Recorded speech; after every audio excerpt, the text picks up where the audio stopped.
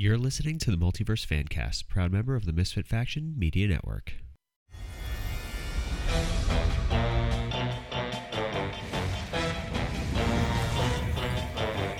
Who's been messing up everything? It's been Agatha all along.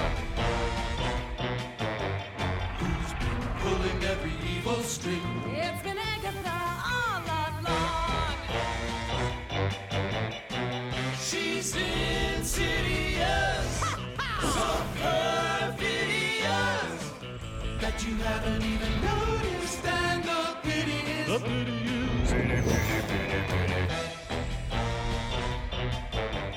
It's too late to fix anything now that everything has gone wrong.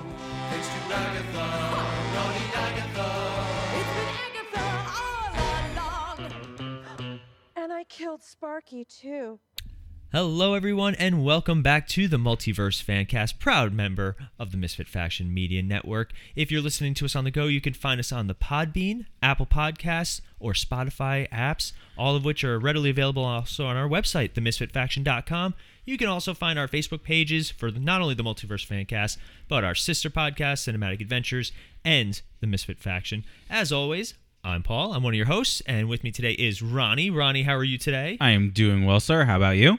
Much better now. Awesome. And also with official third podcast host, Rob. Rob, how are you today? I'm good, and I'm excited to be here. And also, behind the scenes, we have our videographer, Sean. So if you guys... Hi, Sean. The Magic Man is here. If you guys are interested in seeing us, I don't know why, this is all going to be on our YouTube channel, including the blooper reels from the first 4 takes it took to get this going.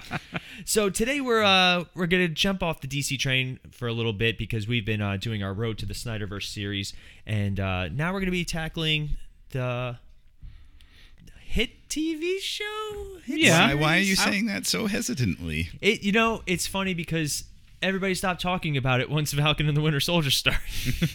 And then everybody's going to stop talking about those two when Loki starts. But we're going to be talking about Wandavision today. So before we jump into it, we do have a little bit of news that we just want to touch on really quick. So, Ronnie, do you have the news? No, do you? I'm just kidding. I know. So we had a trailer drop for us. A nice little red band trailer for Suicide Squad. You get to see kind of the plot. You get to see all the characters in it and everything. What is our reaction, Paul? What's your reaction to the trailer? It definitely has a different feel than Suicide Squad did. Yeah. I dug it. I thought it was a good first look. We haven't seen too much. Everybody's talking about King Shark. Yeah. And And I don't know if it's almost too Guardians of the Galaxy. Yeah. I want to see where they're going to go with an R rating. I think DC does better when it has its R ratings. Yeah. Which is strange because it kind of fits their tone a little bit better. But I'm excited to see it. Mm-hmm. I think Harley Quinn's going to die. I think so too. No, she's too much of a cash cow. They want to. She's not a cash cow. I mean, look at Birds of Prey. Her movie didn't break the bank. That might be more of a COVID pandemic casualty, though. I don't know. But Rob, what are your thoughts? I can understand your hesitancy because I loved it, but I was hesitant in a couple spots where I felt like some of the jokes weren't landing as well as they could have. Like there was one off-color joke from what's his name, John Cena, about eating various things, and it just was like it seemed a little forced, but maybe in the context of the film it'll make more sense. I do like the tone, I do like the feel, I do like what James Gunn brings to it. Having seen Slither, and I know I've mentioned it before here, I love what he can do with an R rating, and he can. And one thing also we didn't get to see in the trailer, I don't believe, unless I missed it, Nathan Fillion, was he in the trailer? You see brief glimpses of him. Yeah. Brief glimpses, okay, because I'd love to see what he can do in there Yes. too. Well, it's even funnier because the guy who's playing Polka Dot Man is also Abracadabra on The Flash, and he was in this last week's episode. Was he really? Yeah, Oh, wow. yeah. And he's also an Ant-Man. And he's also in The Dark Knight. That's right. Yes. He's quite versatile. He's Like made his way gypsies. around. Baba Yaga. Baba Yaga. Yeah. What about you? What did you think about it, Ronnie? It got me excited. Because Margot Robbie. No, not just because of Margot Robbie, but I love I love the look of all the characters, maybe with the exception of King Shark, because look at what the Flash did and made him look compared to this. This looks like a toy versus what the Flash did. It made it look more like a monster. I think they're going more for like the Groot angle. Yeah. Little Grooty. Also, don't forget, we are, this is March. We're still 5 months away from it, so I'm sure there's some finished I hope so. Effects that they still need to do. Yeah. But I'm excited to see some of these lesser known characters. I think that makes it fun. Exactly. Like, there's no expectation. Yeah. I mean, a lot of people don't like Man of Steel because they thought it wasn't Superman. Because which I get, even though we did an episode on Man of Steel. Yep. You can find it, at the multiversefancast.podbean.com. But we did an episode and we talked about that.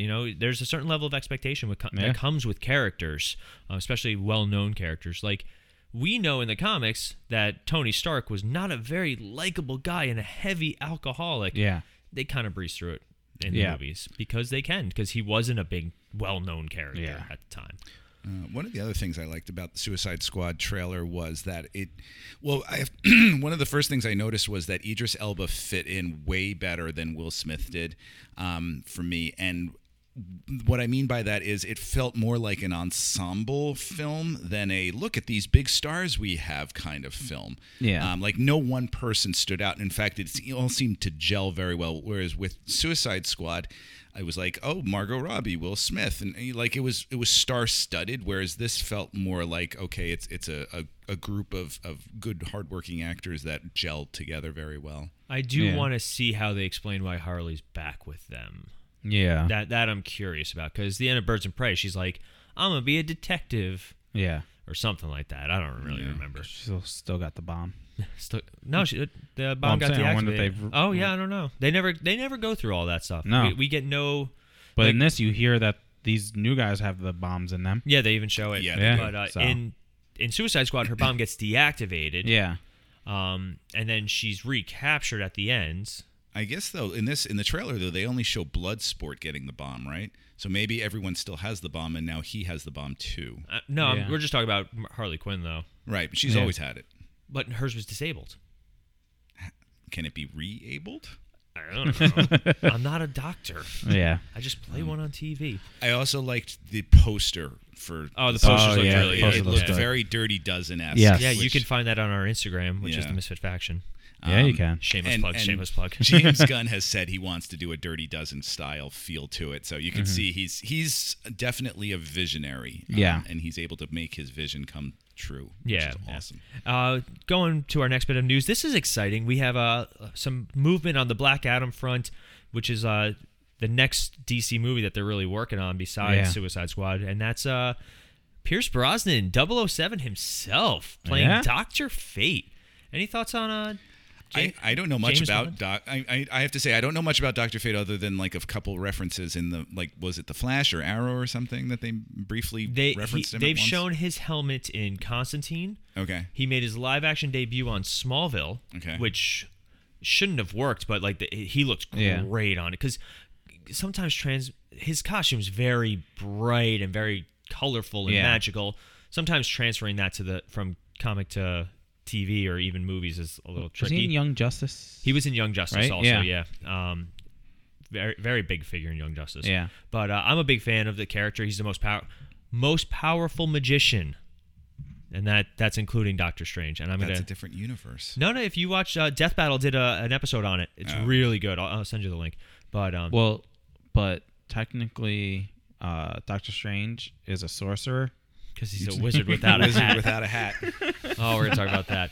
But it's always nice when you get like somebody like a seasoned thespian to do these kind of roles. Yeah. Because I don't know, Pierce Brosnan's the kind of actor that no matter what he does well. Mm-hmm. Like I was just watching The World's End. Yeah. He hams up I actually in that just movie. rewatched that too. And he's great in that movie. Like, Pierce Brosnan, you can give him any role. Even like Die Another Day, as bad as it was, he's still committed, and he's he was still James Bond. He raises the level. Yeah, so I want to see a scene with him and Dwayne Johnson. Who thought we'd ever get something like that? Is it just me, or have they been working on this movie for like ever? This is a great example of a movie where the main star is also pushing for it super hard. Same with Flash. Because I just feel like I heard about this movie being announced like 4 or 5 years ago. Oh yeah, it's been Okay. And the problem, it's running into the same problem that the Flash is running into. DC doesn't know what it wants to do. That's true. Okay. And then you got Shazam 2 also filming. Or getting ready to. They just cast Helena Mirren as one of the characters. Yeah. So I mean, a lot of cool stuff on that end, but I want to see. I want to see some action being involved, not just talk. Let's see stuff happening. Dwayne Johnson's been posting on his Instagram how yoked he got for this. Like, even though he's as if he already wasn't. I know, right? But it's nice when the main actor is so passionate. Yes. It's just a shame we're never gonna get him with Henry Cavill. Like, duking it out. Yeah, well, throw enough money at anybody and they'll come by. Well, speaking of which, this puts us into our last bit of DC news before we do a little bit of Marvel news. Obviously, the Snyder Cut came out. We did a huge episode on it, so please check it out if you guys haven't yet. But it's been trending worldwide. It broke the most amount of tweets in like a weekend. Oh, wow. No, not our episode was trending for a little bit. But that'd be really cool if you guys want to get on that. Worldwide, baby. But so WB has expressed that they have no interest in doing or in restoring the continuity. Yes. They will. It's up in the air right now because they don't want to admit how wrong they were. Yeah. But it's such a weird and unique situation. But there's a big push to restore the Snyderverse as the hashtag. So is that now bigger than restoring the Ayer cut? Oh yeah. They're both trending. They're both trending. It was release the Snyder Cut for forever. That was the trend.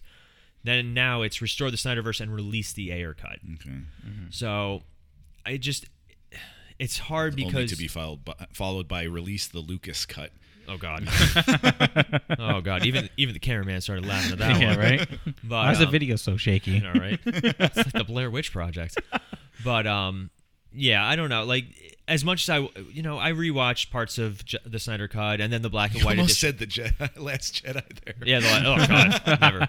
I have not watched The Last Jedi in its entirety since we saw it in the theaters. I can't. No. It's same with the Rise of Skywalker. No.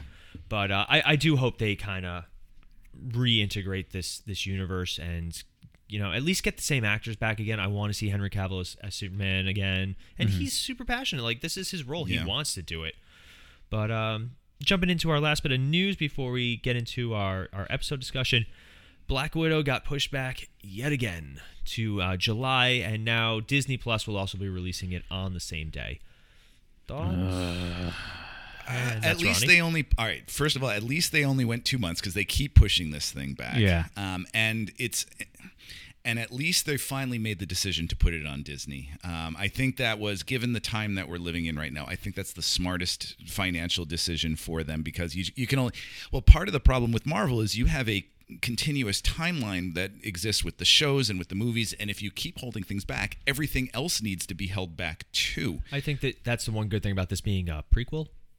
Black Widow. Yeah. Or an in-between quill. Yeah. And I'm wondering how it will, because too that there's going to be something in there that's going to impact the entire universe and is going to change something. Well, it's funny you say that because we're going to be talking about WandaVision and what a segue. And theories and all that stuff. But I get am what looking you're saying. forward to Black Widow.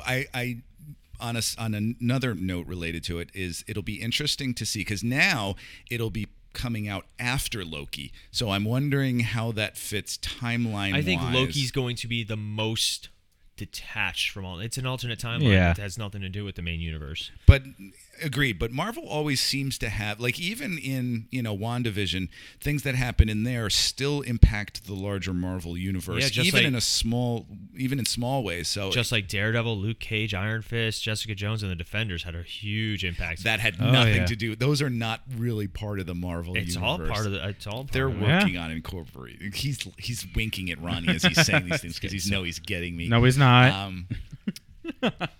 I looked directly at the camera, didn't I? Yeah, right.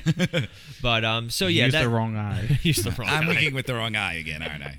But let's just do our quick initial. Well, I have one more thing to add that wasn't on the initial list, and it's a small little thing. They also released this week a training video of Oscar Isaac doing Moon Knight stuff. Yeah. I forgot to mention earlier, which it is really cool seeing him doing some kung fu kind of stuff. Yeah, he was one of the best parts of the Star Wars. Yeah, and sequel. I'd also like to note too that they released a video of Natalie Portman. I'm sorry, not a video, set image of her being completely buff. And in our household, I know we were discussing the difference between Natalie Portman's physique and Gal Gadot's physique, and how, not to bash DC, but how Marvel makes their actors get buff, whereas in DC they kind of just are like, Ben Affleck, that's good, but the girls, you're fine. It's weird considering they were the first ones to actually make women stars of the movies. It's fine. What girls, though, do they actually... Gal Gadot's in great shape. She's a runway model. She's still in great Where are shape. Where are the muscles? They're there. Compare them to Natalie Portman. I've seen her training video. That is a single set pic. You can't determine anything from that. And it's not like they could do a shirtless...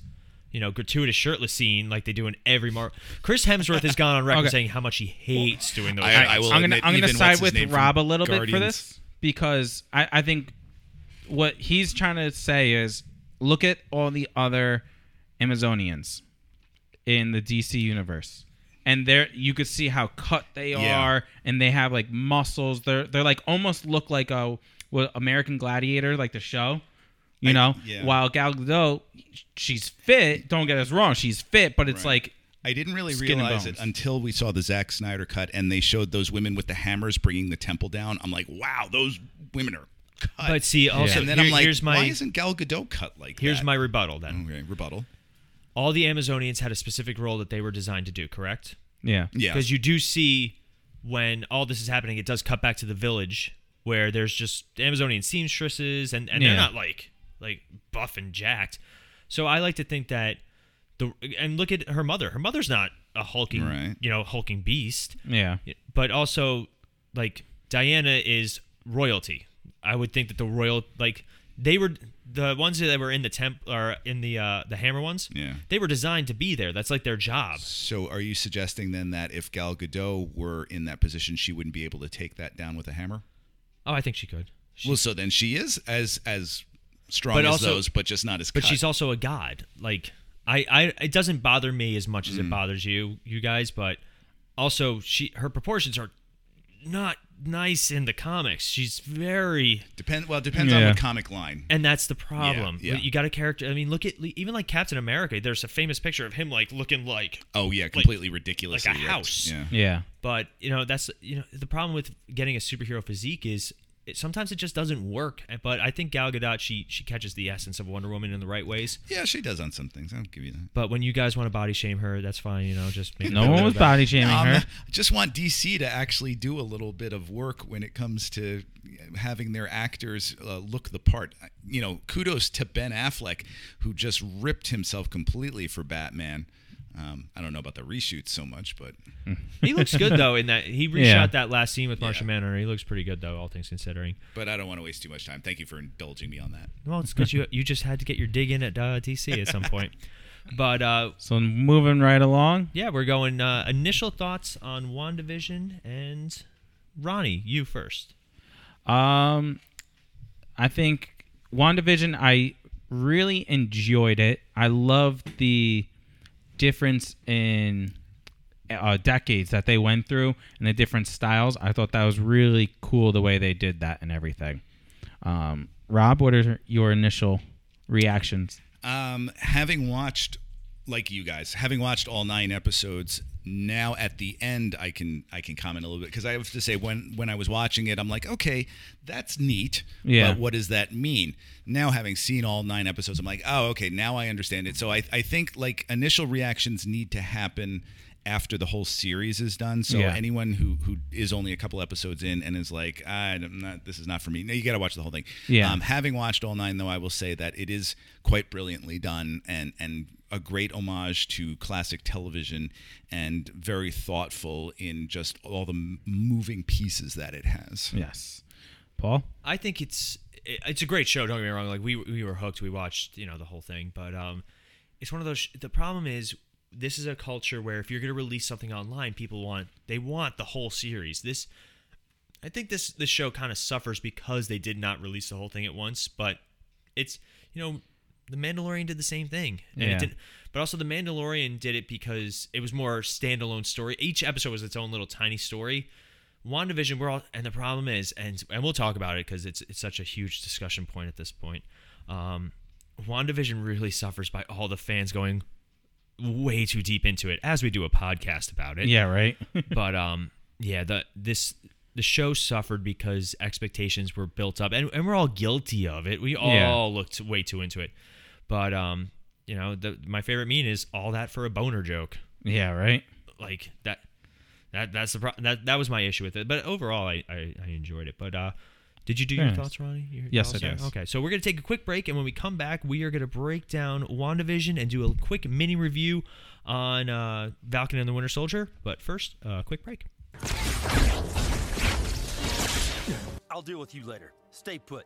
I'll be back in a flash. Back in a flash. Wow. Does he say that often? Too often. All right, we are back, and we are here to discuss WandaVision. So WandaVision was announced relatively early on, and I know the biggest question or the biggest concern was, well, isn't Vision dead?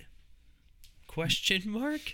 Or is he? So it is the first of the mini-series that Disney Plus is doing for Marvel. So we have we have Falcon and Winter Soldier, we have Loki, the What If series, I believe, a Miss Marvel series, I want to say. Yeah, Miss Marvel. So we got some things down the pipeline. This is the first one, though, that is really, it's the starting point. It's where we go from. It was the first one that was released, but yet it wasn't the first one that was scheduled for release. Yes. Yeah.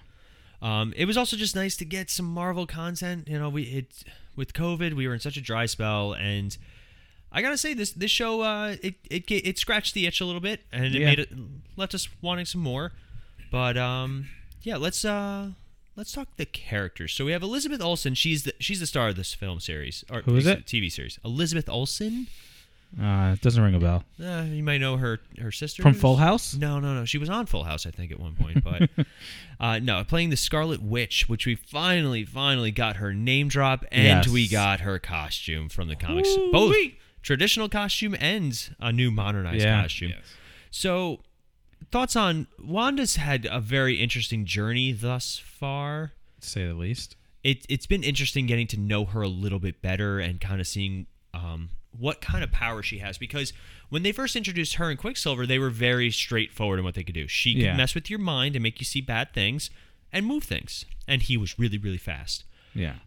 Fun fact, and I'm sure this might be an unpopular opinion, I liked Quicksilver better in Avengers: Age of Ultron than I did in X-Men? The X-Men series. Yeah. Like, I like Evan Peters, nothing against him, and I was really stoked to see him. But I liked the visual effects of Quicksilver's running. I liked his back and forth with Hawkeye. He had an emotional moment with Ultron where he talked about the little picture he carries around. Yeah. What did you think of original Quicksilver before we talk about new Quicksilver? Now, I assume you mean when original Quicksilver, you mean not... the Age of Ultron Quicksilver. Okay. See, I bet you I did not agree. see that one coming. Weird how those accents really come and right? go. I think he was written and done better in Age of Ultron than in X-Men. I also think he was way too powerful in X-Men. They did not expect to bring him back. Yeah. Yeah, like there's nothing. They had to literally go out of their way to injure him so that he couldn't do anything. Yeah. Especially after Age of Apocalypse? X-Men Apocalypse. X-Men Apocalypse. Oh my god. Age of Apocalypse. That's a comic series, sorry. You're combining the movies. I'm just going to put them all together. But what about you, Rob? Which Quicksilver is your preferred Quicksilver? Out of Evan Peters and what's his name? What's his name? Aaron Taylor Johnson. Johnson. I almost said Aaron Taylor Joy. I like him as an actor. He really can do some great things. He was a lot of fun in Kick-Ass, but he felt too muted in Ultron. I felt like he didn't stick with me very much, and I thought they killed him off way too quickly. I mean, I'm glad they wrung as much grief drama from that as they could with Wanda, but I felt like it was a missed opportunity with him. It was also our first time that they've really addressed him. It wasn't until the episode previously on that we really saw how bad it was for Wanda. Yeah. Like, during Civil War, you kind of get it. Like, unfortunately, Wanda's the one that they just kept crapping on the entire. Looking back on it, especially now, because she's technically a bad guy in Age of Ultron. Right. Yes. And then we really don't see her again till Civil War, and she's an active Avenger. And she's the catalyst for everything that happens in Civil War with the explosion on their mission. So it's interesting considering she is top tier Avenger. She's one of the most powerful Avengers. Yeah. I think they even say, I think Monica Rambeau says, she was the closest one to killing Thanos. I wanted Thor to just pop up and be like, was she though? She should have gone for the head. Oh, he went for the head. Yeah, unfortunately, it didn't work for Steppenwolf, though. And I like, too, that question, since you bring it up, because that's a question that often comes up is in superhero lore, that when you create a character that's too powerful, does it destroy storytelling altogether? Not if you have a good story. Yeah, and you can balance it. And it's a question that brings up, they don't necessarily answer it in there, but it was neat that and maybe that's a testament to the show, because the whole show is very meta. They're very much acknowledging a lot of things that we, the fans, think, like that one comment of, wow, that accent does really come and go. Like all these meta comments, which were really, really neat. I mean, but that's also like why a show like Superman and Lois is doing so well, because it's not necessarily about how powerful Superman is. It's about how tough parenting is, and I find that people are able to relate to it. It could be any superhero, but it's relatable, and that's a big thing. That's the key. If you can ground it in a reality that your audience can connect with, I think that'll make for a good story. Yeah. So having Elizabeth Olsen as the star, more or less, because obviously Vision's another star of the show, but it's really, the show's about Wanda, and I thought it was ballsy that they actually did make her quote unquote the bad guy. Yeah. Like that's a big move. I know it didn't rub everybody the right way, and we'll talk about that because we're going to do a theory section. But I really enjoyed Elizabeth Olsen, and the fact that now she is the Scarlet Witch, and it's magic, and it's just an extension of what she already was. I think it's a good step for Wanda. I'm very excited to see her in Doctor Strange. Yes, I think that'll even if she's reading the Darkhold. Yeah, and Darkhold's been around in a lot of these Marvel properties. I think Agents of S.H.I.E.L.D. was playing around with it. I think one of the other ones did too. I don't remember off the top of my head, though. But moving down, we have Paul Bettany as Vision. I found myself laughing at Vision way more than I really thought I should be.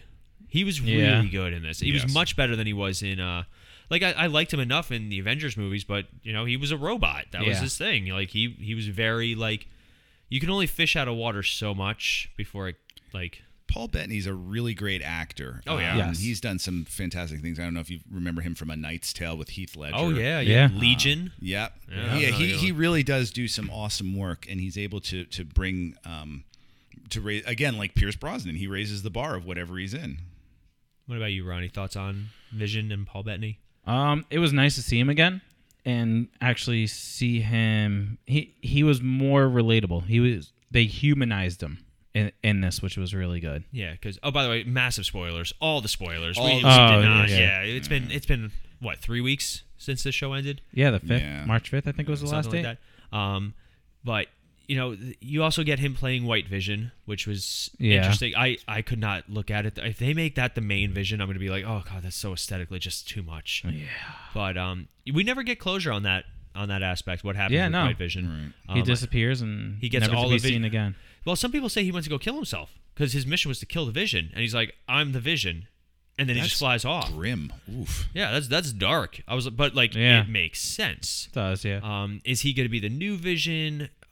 I think, I hate to say it, but Vision had so much more significance after his death, and I don't want to diminish that. Like he sacrificed himself for the universe. Yeah.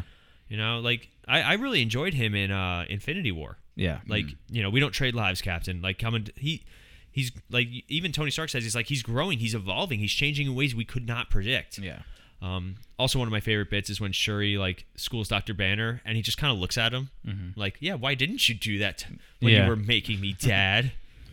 But I good really job, hope Jarvis. that they keep Paul Bettany doing Paul Bettany things. Like his acting in those opening episodes of WandaVision. Is Drunk fantastic. Vision. Drunk Vision is yeah. great, but also just how much he's able to channel Dick Van Dyke in a lot of his acting when he trips over the ottoman and everything. I mean, he's really nailing it very well. And then it makes sense when you find out that he is created, like she created this Vision replica. Yeah. So it's not purely the Vision, and that's why he doesn't remember that he was an Avenger and all that stuff. But that's why he has some of that quirky personality, because he just like a lot of the other characters, he's still feeding off of Wanda's powers. Yeah, he's a projection of her desires and what she wants right now and needs to in order to deal with her grief. And it makes you wonder, like, is she going, like, I think Agatha even says, like, your powers are even more than the Sorcerer Supreme. Like, you're not supposed to exist. Yeah. So I'm really looking, I would be okay if she was the villain in Doctor Strange and the Multiverse of Madness. And she's just trying to get her kids back. Because you hear in the very end, her kids crying out to her. And they are characters in the comics. Yeah. I have to say, I never really appreciated Wanda until this. Like, I remember when they announced this show being created, I'm thinking, all right, I guess it's just a bridge between bigger things. And, I never really thought that a show with Vision and Wanda as your two main characters would be all that interesting. But it really was. I was very invested in these characters. Yeah, and I'm really looking forward to seeing what they do with Wanda next, because she's really, her and the White Vision are really the only ones. I hope Agatha comes back too, and we'll talk about her in a second. We'll talk about her. But let's talk about her right now. So we had Kathryn Hahn as Agatha Harkness, who originally was called Agnes. Agnes. Yeah. Yep. So she's not portrayed as the villain per se, but she does appear as an antagonistic force. Mm-hmm. Agatha Harkness in the comics was not a bad guy per se. She was actually like an ally of the Fantastic Four. She babysat Franklin Richards. So, really quick, Ronnie, thoughts? What was it, Agatha all along? Like, is that a rhetorical question? No. What are your thoughts on Agatha, though? I hear she also wrote season 8 of Game of Thrones. Oh, I've heard that one too. Yeah. Oh, the memes alone have been fantastic. Like everything bad. Joss Whedon Justice League. I don't know. I liked her as a character, but I don't think she was needed. In a way, I guess with... No. Hear him out. Oh my God, a criticism about Marvel that Rob doesn't like? I am shocked. Way. I'm a huge Kathryn Hahn fan, so go on. Oh, I am too. Bad Moms? Hello. Oh, yeah. But I just don't think she was really needed. The only thing that she was, I guess, used for was to get, Wanda to see that what she was doing was wrong. So, like, they made her seem like a bad guy, but in all reality, she wasn't. I would have been way more satisfied if she did turn out to be like a, hey, you're hurting these people. But then they do turn her into the generic, I'm going to take your power. Yeah. That's my problem with Agatha. Agatha was really interesting. In the Previously On episode, I really enjoyed Agatha. Yeah. Like, having her, like, she did emotionally get teared up. She's like, oh my God, you poor child. Yeah. And then they turn her into the generic, I'm just going to take your power and be the most powerful. Like, it was a missed opportunity. And I really hope they bring her back in some capacity. Because also she did turn into the exposition bad guy towards the end. Yeah. Oh, your powers are not supposed to exist. You're the Scarlet Witch. Like, don't get me wrong, it was a great moment. And I was like, oh, they said it. Finally. She is, if you're not too familiar with Kathryn Hahn, she has done such great, well, of course she did the Bad Moms. Yep. She did a fantastic, and she is a fearless actress that will just throw herself into anything and go all in. Yeah. She did a show on HBO called Mrs. Fletcher. She did another show on Amazon called I Love Dick, and she just is this. She plays a type sometimes, but she has got such great comedic chops to her. Oh, too. no, she does, yeah.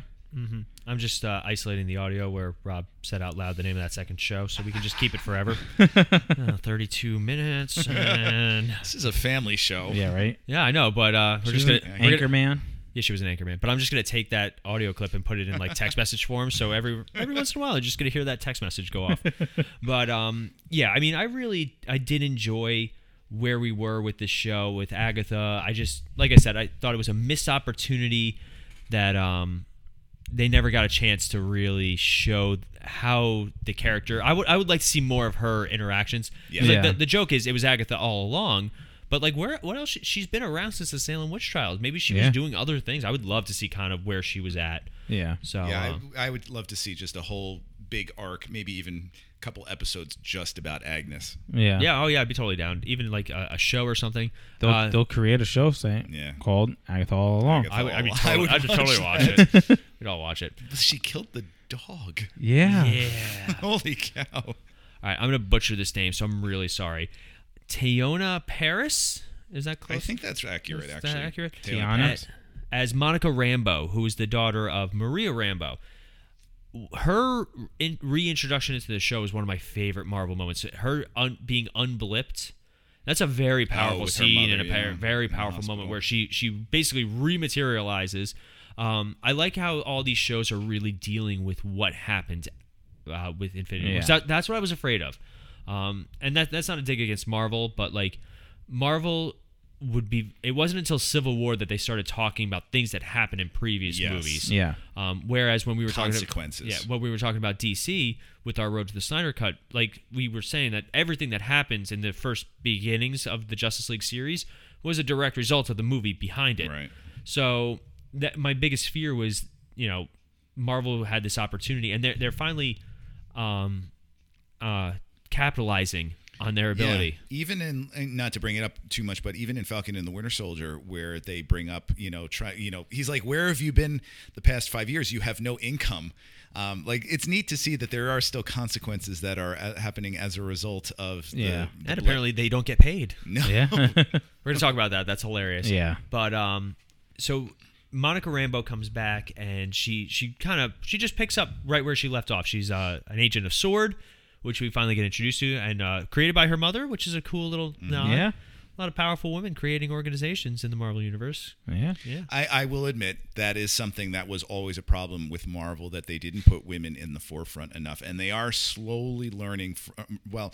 I think they learned from it late, but now they're course correcting with it, and that's something that they really should have been on top of a lot sooner. Yeah, but my problem is sometimes it just feels a little forced, like the whole Avengers A-Team lineup in Endgame.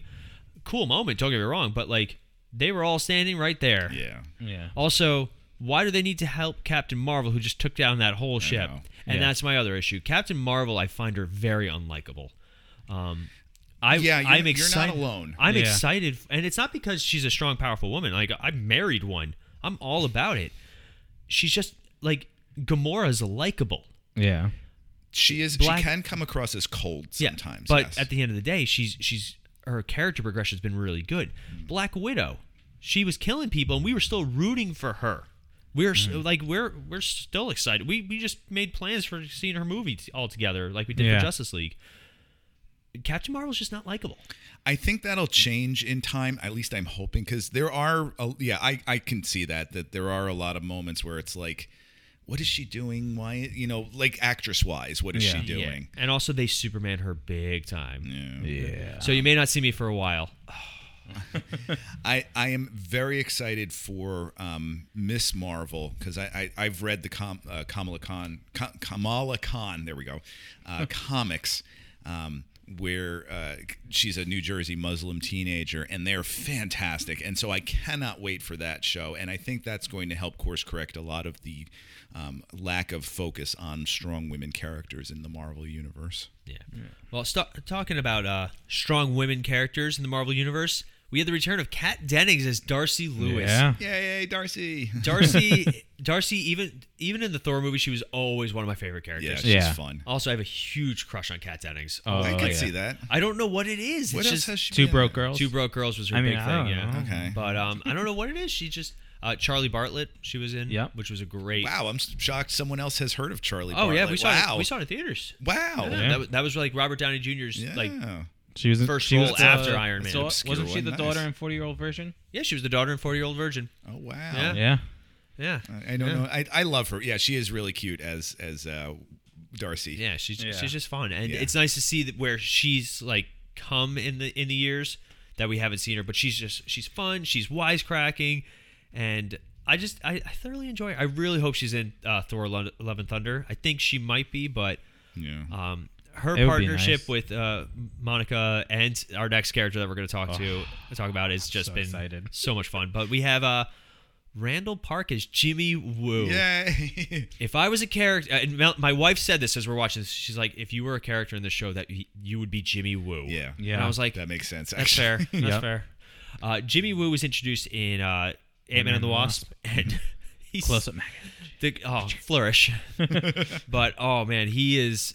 I really like Randall Park. I'm really glad he's really coming into his own and doing Where else things. has he been? And that's the thing. He was in a bunch of things, but he was in Aquaman. Was he in Aquaman? Yeah, he was a doctor. Oh yeah, that's right. He was a doctor. Yeah, the doctor at the end. He's been in The Office before. Yeah, he's got his own or had his own show on ABC. Fresh Off the Boat. My God, he was okay. Yep. He was in Southpaw. Really? Yeah. Wow. The Night Before. I love The Night Before. We saw that one. But yeah, he's also disaster artist. Okay, Yeah, Trainwreck, Neighbors. Yeah, Fresh Off the Boat was his big one. Yeah, that's that guy. Yeah, yeah. He's also, you know what he's on that we were watching? Young Rock. If you're not watching Young Rock, it's really funny. Oh really? I want to watch it. Yeah, but he's a lot of fun. He's not incompetent, which I really enjoy. He's still a smart guy. Yeah, he's not bumbling. One of my biggest gripes, though, is when he's taking the pen off the desk to get out of the handcuffs, and there's a guard directly behind him, watching him, and he's just standing there, not doing nothing. Yeah, right. It was rough. It was rough, but it's nice when they bring in characters. Like, don't get me wrong, Marvel has a ton of characters that they could bring in. They're like literally infinite characters. Mm-hmm. It's nice when they bring in fan favorites from other medium and in a way that makes sense. Yeah, something that's organic. Speaking of inorganic, we have Evan Peters as Ralph Boner. Bonner. They actually say Boner. All right, let's wait. I thought he was Pietro. Oh my God. It was initially great. It was like, wow, they brought him in. They're blending the universes. And then I do feel like that's a missed opportunity that they blew at the end there, where it was just, it was for a lame joke, and it really had no impact on anything. It was neat that they brought the actor in, and that they're like, oh, she recast her brother, and that was neat, but it came to nothing. Yeah. If they had literally just said, oh, because Agatha is like, I couldn't use your actual brother's body because he's buried in a cemetery in Sokovia. Mm-hmm. And B, he's full of bullet holes. Yeah. Dark. But just said he's from anher timeline. All they would have had to say, I had to pull him from an alternate universe. Yeah. Yeah. I don't know why they did that. It missed opportunity. But I think it's because they were filming, this was done in films, way before the Fox merger was finalized, I think. Mm-hmm. Possibly. And just they didn't want to do the logistics. They're staying away from the X-Men too. They like Kevin Feige, he's like, we're cooling off on that one. Yeah, he doesn't want to rush it. Which is fine, and I get that, but this is the time.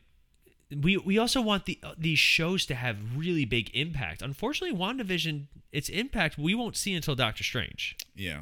But that's the problem with fans. Like, especially nowadays, we are going to rip things apart frame by frame, second by second. And you put in Evan Peters, who's obviously he's a fan favorite. As much as I expressed that I like the other Quicksilver better. You're going to bring him in, and you think we're not going to speculate and theorize and all this, and then just it's a troll. Yeah, it was.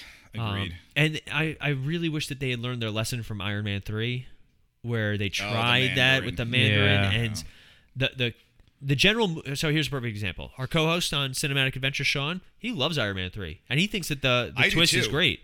He thinks that the Mandarin twist is great. But you talk to your average or like your big Iron Man fans of the comics, they hated it. Yeah. I love Iron Man 3, but I will admit that was a moment where it was like, it was a neat twist, and then to have Guy Pearce turn out to be what he claimed to be the Mandarin. Yeah. They did course correct a little bit when they did that short film. What is it called? All Hail the King. All Hail the King, where they reintroduced the Mandarin in jail. So at least they knew they kind of blew it a little bit. Well, we'll see what they do with Shang-Chi and the Legend of the Ten Rings. Yeah. Because the Mandarin's going to be in it. Yes, he is. And I'm curious to see what they want to do with that. But it turns out that Evan Peters was just Ralph Boner. Yeah. Nothing. Like, literally. And then he gets his butt kicked. Yeah. Yeah. That's a shame. Yeah. Yeah, there's not much to say. But let's not other than, focus on. The I have to say, there's so much positive in this show it made mistakes, absolutely. But I'd say overwhelmingly positive. And here's the main reason why, and I think you guys can agree with me on this. This show was like nothing else we've seen from Marvel at all. Yeah. It was totally. Like, I know you one of the complaints that you guys always have is that Marvel sticks to a formula. And yes, they do. And I think The Falcon and the Winter Soldier kind of goes back to that formula a little bit. And I've written about that too. You can check out that review at themisfitfaction.com. And episode 2 review will be coming up. It's written and will be published quite shortly. Yes. On themisfitfaction.com. Misfitfaction.com.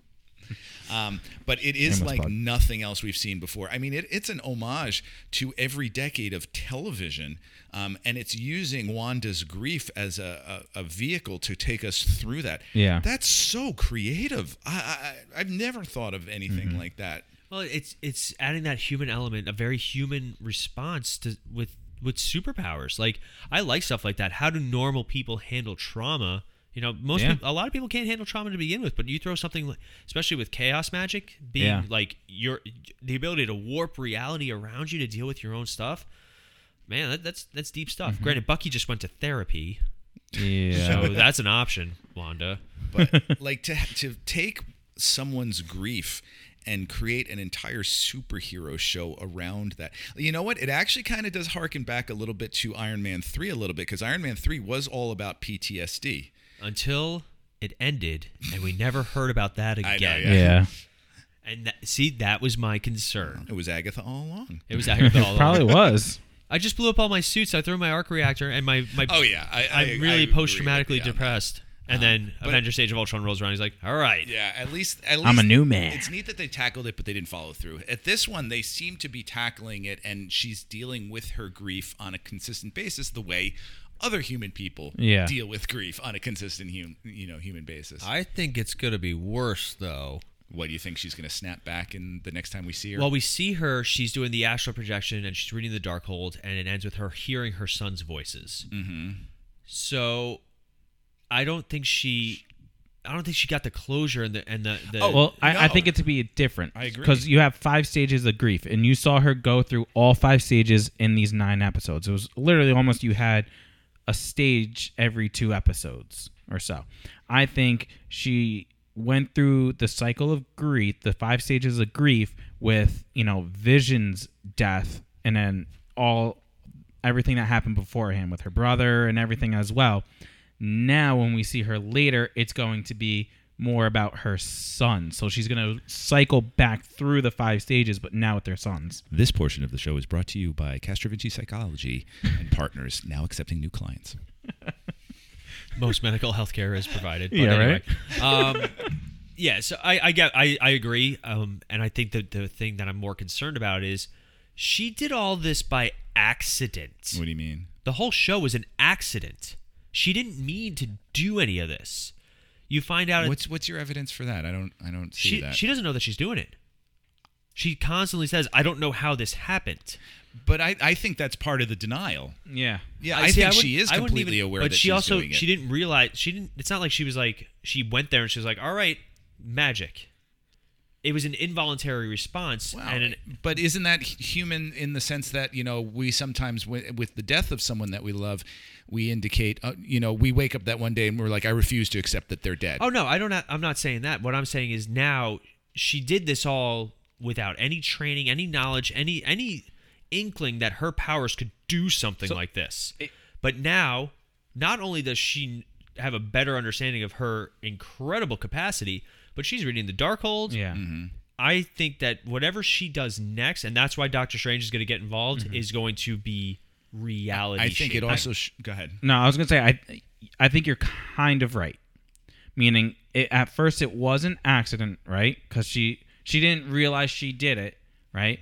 But once she realized... Oh, yeah, she took control of it, yeah. She took control. So she was in denial that it happened.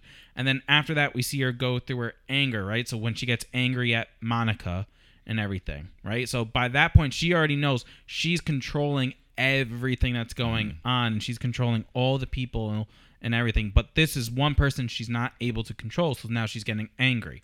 Then from there, she goes through her depression stage with the kids, right? Because you have kids, you get the postpartum, all that kind of stuff and everything.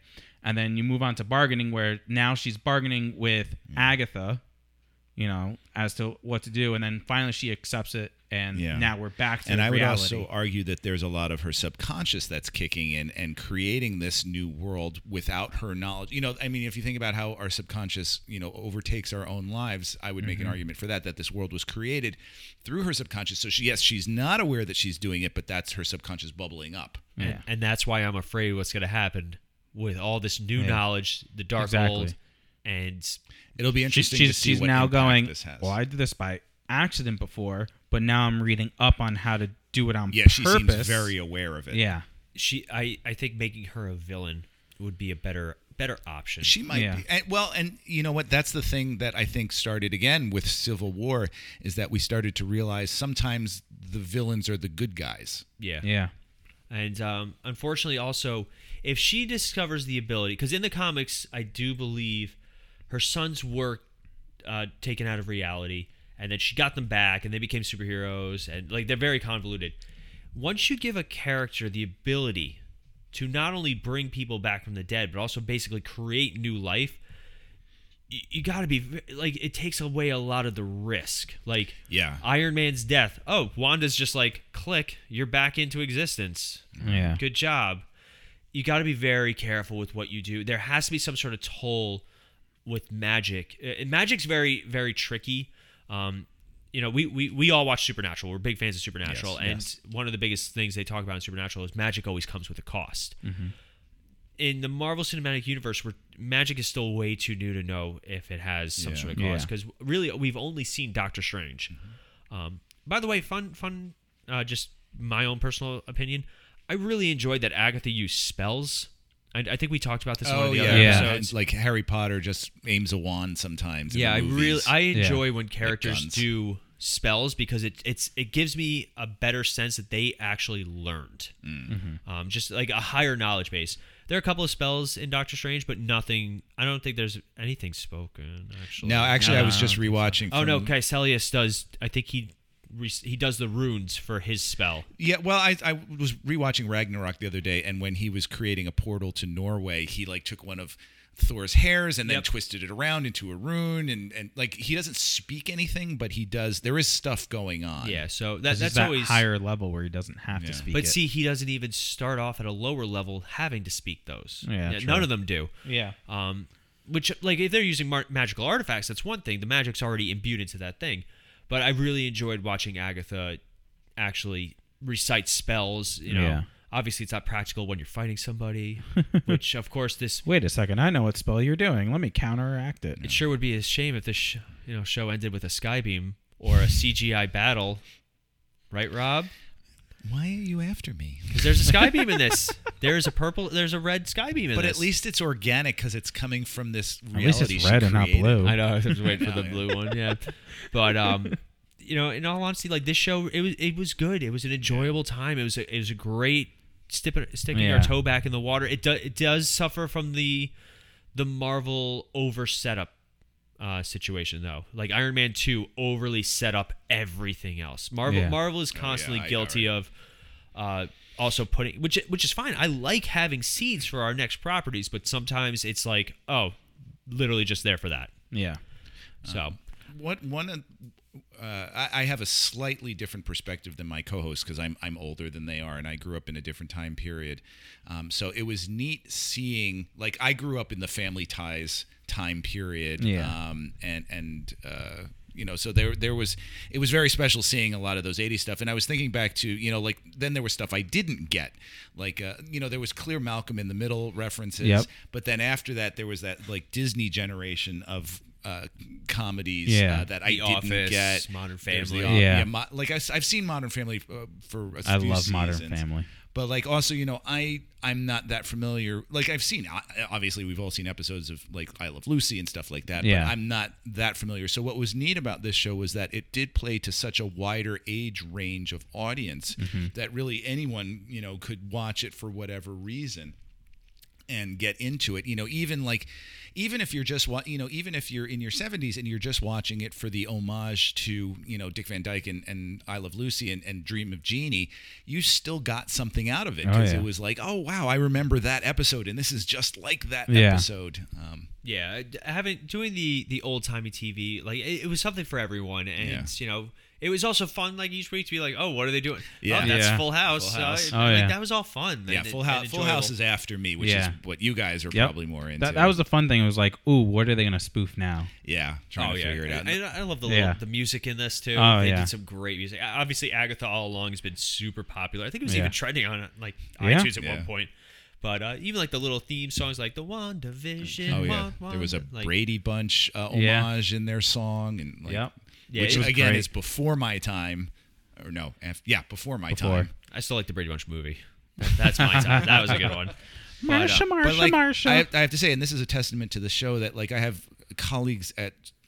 Students and colleagues at where I work, and a lot of them have never dipped their toe into the Marvel universe whatsoever, and they're like, I've heard great things about WandaVision. I think I want to watch it. And so like one of my colleagues who is she's like 5 years older than I am, so she's very much like the Brady Bunch time period. She's like, I want to watch this. What do I need to watch beforehand? And we kind of figured out that as long as you watch the main Avenger movies, you'll be okay. Yeah, and that's unfortunately that's a problem with Marvel at this point. They're so entrenched in their mythology. Really hard it's dense. To just start like. Well, that's like my brother. Him and his girlfriend wanted to start watching, and he asked me, and I was like, "Well, you can either go by phases, you can go by chronological. You could go by chronological phases. Like you watch phase 1, but you watch those chronologically, then you go phase 2 chronologically. Like it's like." It really all depends. Yeah. And maybe that's something we should say for anyone who hasn't dipped their toe much in the Marvel universe. And if you haven't, I don't know why you're listening to us. Yeah. But if you needed to start somewhere, Age of Ultron up to Infinity War, like all those main Avengers I think if you watch Avengers, I would argue you wouldn't even need to see for WandaVision. You didn't let me finish. Oh, sorry, sir. Avengers: Age of Ultron. Yes. Civil War. Yes. And then the Infinity and Endgame. Yeah. Someone even argued to me that you didn't have to watch Endgame to get WandaVision. That's fair. Yeah. That's very fair. Because you get it all in. Because I said, as long as you can understand Wanda's grief in losing her brother and Vision, then you'll get everything. You'll get most of the things in WandaVision. But it's the same problem that Star Wars runs into. Like we were gonna go see The Rise of Skywalker, and my wife had not seen Star Wars up until that point. That was her personal choice. She has seen at least the first one since then, but she's like, well, I want to go. I think your girlfriend too, Ronnie. Hadn't seen any Star Wars, but they were like, we just want to go to the movies with you guys and have popcorn and do all that. So seriously, my girlfriend wanted to come too, but my wife was against it. Yeah, it's so weird. But so we, I was like, all right, if you want to come, I'll explain to you the story in the car ride. We didn't have enough car ride. Yeah, no. It sucks. Yeah. And then again, The Flash this week, they were talking about watching Star Wars, and there's different orders you watch Star Wars. There's you do the original trilogy, then the prequels, then the sequels, and then there's the Machete order where you do the Machete order is A New Hope, Empire, then the prequels, and then Return of the Jedi. Why is it dubbed the Machete order?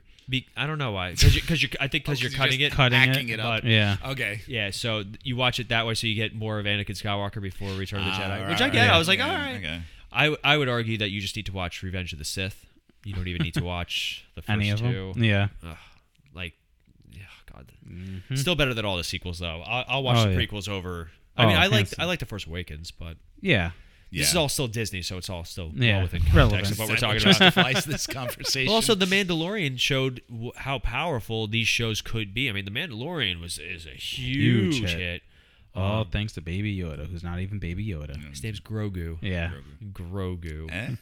And CGI Mark Hamill. Grogu. Yeah. But I think that's going to kind of bring us to the end of WandaVision. Star City ratings for WandaVision. Ooh, I know. This is tough. I haven't thought about this. Yeah. All right, I'll go first then. Hit it, Ronnie. I'm going to give this a 3.5, maybe a 4. Okay. The only reason is I'm liking the Falcon and Winter Soldier better. And that's the problem. We'll talk about that. Yeah, that's the problem. So like if I would have gave this a Star City rating without seeing the Falcon and Winter Soldier, I would say a 4. But I'm also like, well, now if I would give it a 4, I got to make the Falcon and Winter Soldier, if it keeps going how it is, a 4 or 5. Can it really get there? It probably could, but I'm going to say 3.5 to a 4 for this. Rob? I have to consider how creative and out of the box this is. How it's not like anything else. How many chances they took with it. Just even centering a show around these two characters is a huge risk as well. Yeah. So I because it's unlike anything else. Like in terms of creativity, I have to give it like 4.5. Yeah. But I do think they blew a couple things towards the end. Mm-hmm. I think, the Evan Peters thing was a lost thing. I think, they weren't 100% sure what to do with Agatha at the end there. And I think that they did land a lot of things right, but also I know there were complaints that, I thought there was some bigger reveal that was going to happen at the end of this. And I think Luke Skywalker ruined it for all of us. Oh, absolutely. And, well, Paul Bettany, too. He was like, I'm working with this actor. Yeah. It was him. It'll be interesting to rewatch it. I do think, though, I would go overall 4.25 to 4.5 just based on the creativity. I may eventually land on 4.5, but okay. I'm going to give it a solid 3.5 out of 5. It's well above average. It is. I think I'm of the minority where I think the ending actually was better than the setup, and I like the setup too. Yeah.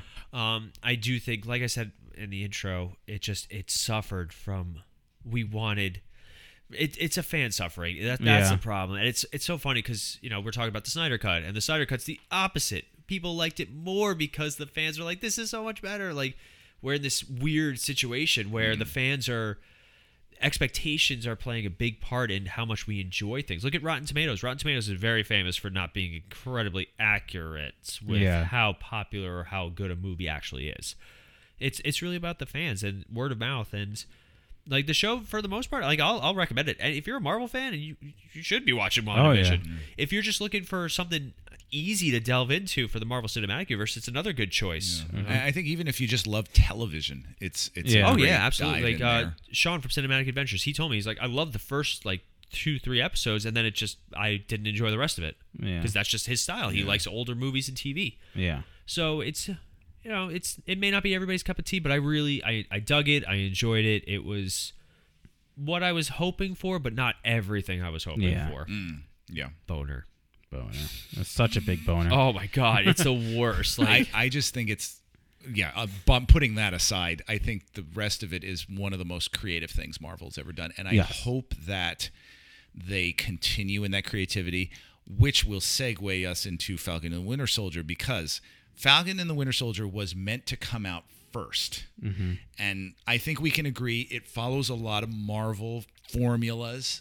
I think it's great. It's really, really well done, and I love it. I'm really into it. But visually, it's beautiful. Not breaking a ton of new ground. No. Whereas WandaVision does. And I think the reason for that was Falcon and the Winter Soldier was going to come out first because it was what Marvel fans know. And I think Disney and Marvel were like, we need to give them what they already know so we can ease them into watching television. And then they couldn't finish WandaVision first, and they couldn't finish Falcon and Winter Soldier first. They finished WandaVision first, so they threw that on, and it actually worked. Yeah. And I think they were surprised. So I'm hoping that the success of WandaVision translates to them taking more risks in the Marvel universe. Yeah, I mean, I really dug, or I'm digging Falcon and the Winter Soldier. Quality wise, it's on point. Like, like it is literally like watching a movie. Yeah. That action sequence with the two moving trucks. Oh yeah, that's like, great. and I wrote about it too. That it's like what you would see in a Marvel movie. Yeah. And it's maybe even better than some of their Marvel sequences. Especially because they know what Falcon looks like right now, and Falcon's literally the majority of the visual effects at this point. Yeah. With Bucky, it's really just his CGI arm, which there's you don't already really been, see that much. but there's also been pictures of it, like where it's it's his hand. Paul Bettany got caught too with like one of his sleeves was open when he was like Visions. But It's no worse than a Starbucks cup in the middle of. Yeah. But I'm also enjoying the supporting cast that they do. They have Carly Montague, who's Flags. Did I say that right? Yeah, Morgenthau. Yeah, she's the Flag Smasher in the comics. They introduced Isaiah Bradley, first Black Captain America. Yeah. Oh yeah.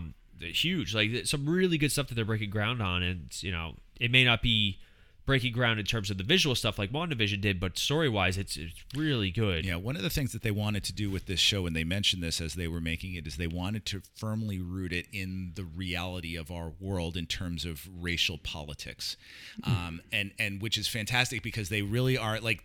And I wrote about this too this week.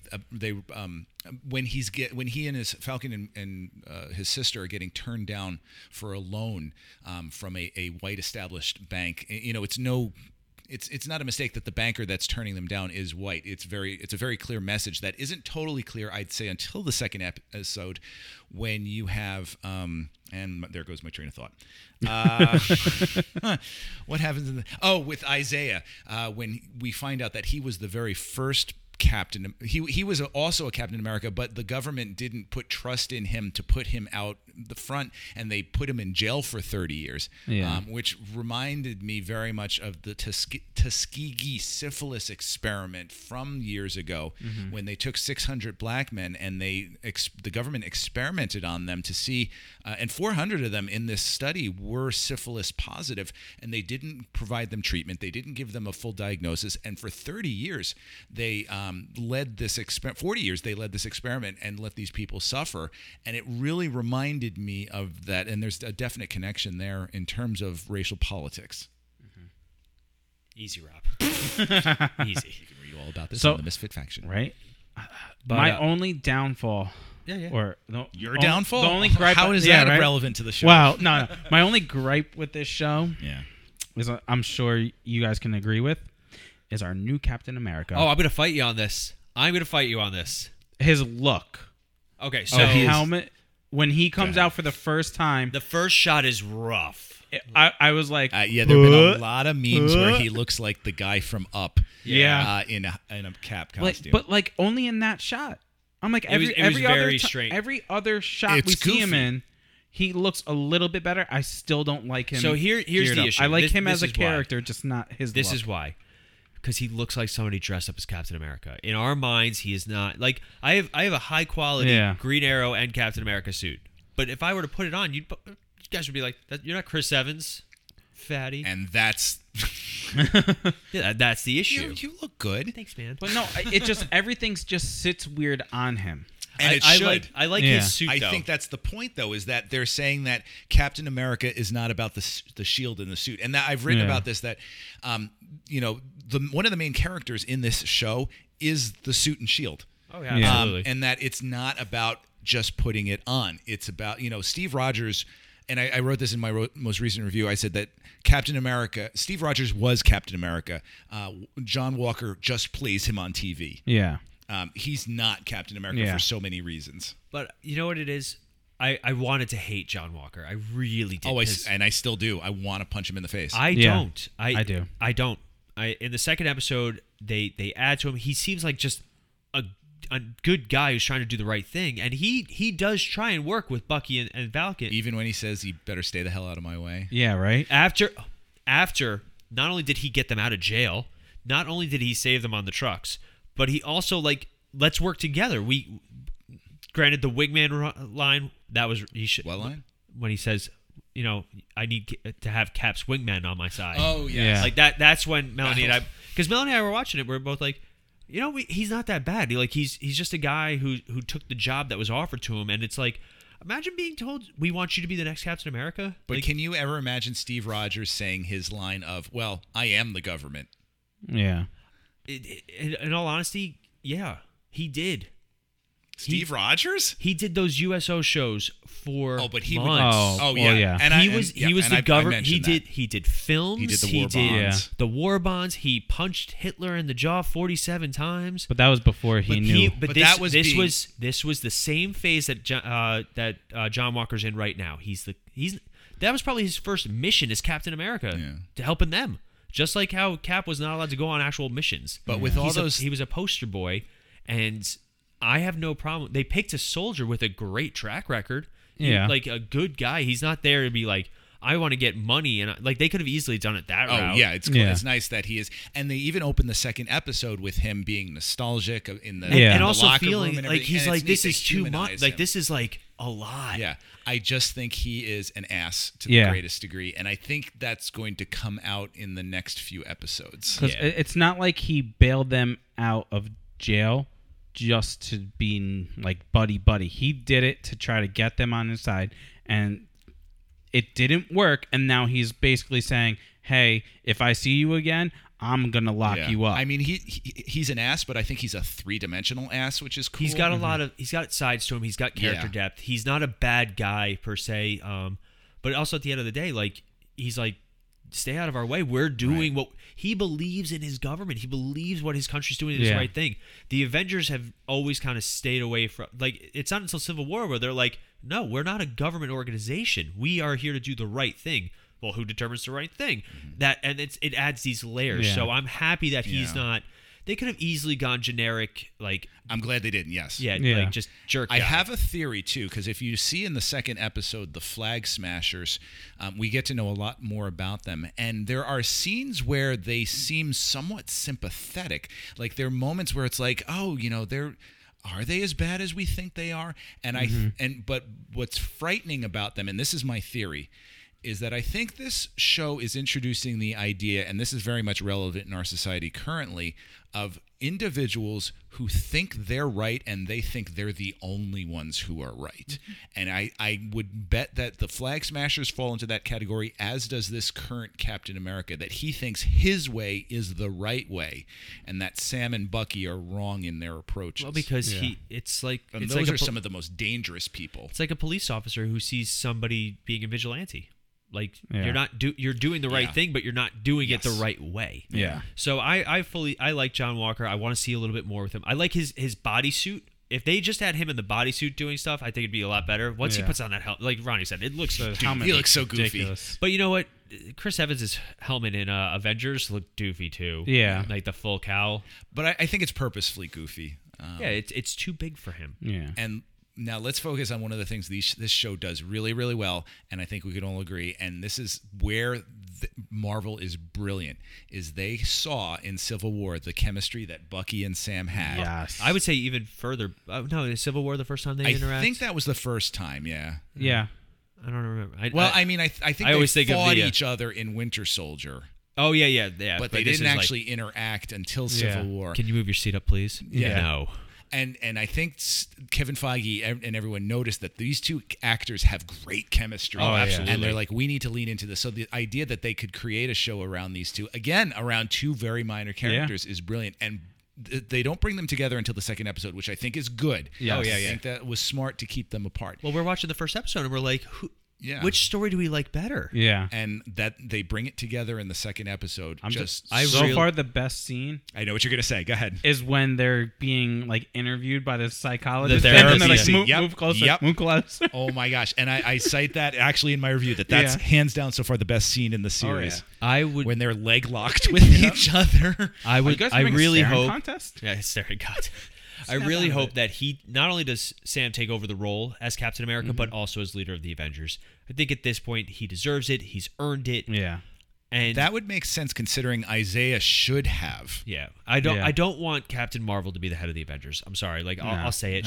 It's also not what she does. It would completely conflict with her character for her to be like, all right, well, I'm the leader of the Avengers now. They need to figure out what they want to do with the Avengers, because the Avengers are kind of kaput at this point. Yeah. Are we turned off by Captain Marvel because she comes across as too arrogant sometimes? Not even arrogant. She's just I don't find anything likable about her. Like when she's with like little Monica, those scenes were nice. You know, when she's like chilling with Maria Rambeau, like those scenes are fine. But like, especially in Endgame, because Endgame was written before I think Captain Marvel actually even came out. Like they had it all done and pretty much filmed. Hence the heavy makeup. Yeah, she's she's just not likable. But I love that scene where she's like, "Hey, Peter Parker, I hear you've got something for me." Like, that's just so adorable. That exchange. Peter Parker made it adorable. What's his last name? I always forget. Tom Holland. I always get him and Hiddleston confused. Tom Holland can make anything adorable. He's just the coolest little kid.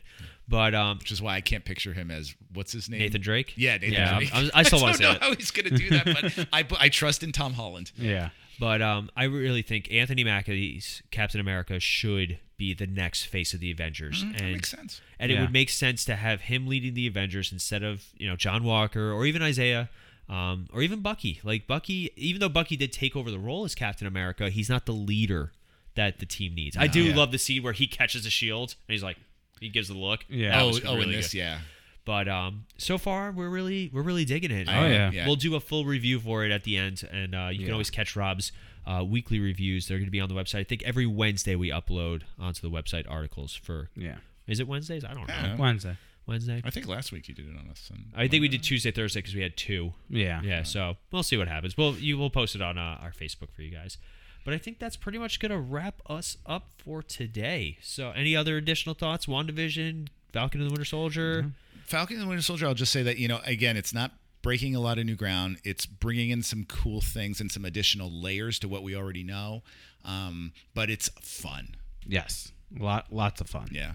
All right. So I think that's going to wrap us up. If you guys want to hear a little bit more from us or see a little bit more of our content, you can find our website, themisfitfaction.com. You can also find all of our Facebook pages, The Misfit Faction, Multiverse Fancast, and Cinematic Adventures. They're all linked in all of our descriptions. You'll find us very easily just by searching. You can find our Instagram, which is The Misfit Faction. You can find our YouTube channel, which is The Misfit Faction Media Network, because I wanted it to sound really cool, but I forgot I'd have to say it at the end of every episode. You can also find all of our podcasts on Podbean, Stitcher, Apple Podcasts, because it's not iTunes anymore, Spotify, iHeartRadio, and maybe one day Pandora. We're still working on that one. But that's going to wrap us up for today. As always, I'm Paul. I'm Ronnie. And I'm Rob. And we'll be back in a flash. See ya.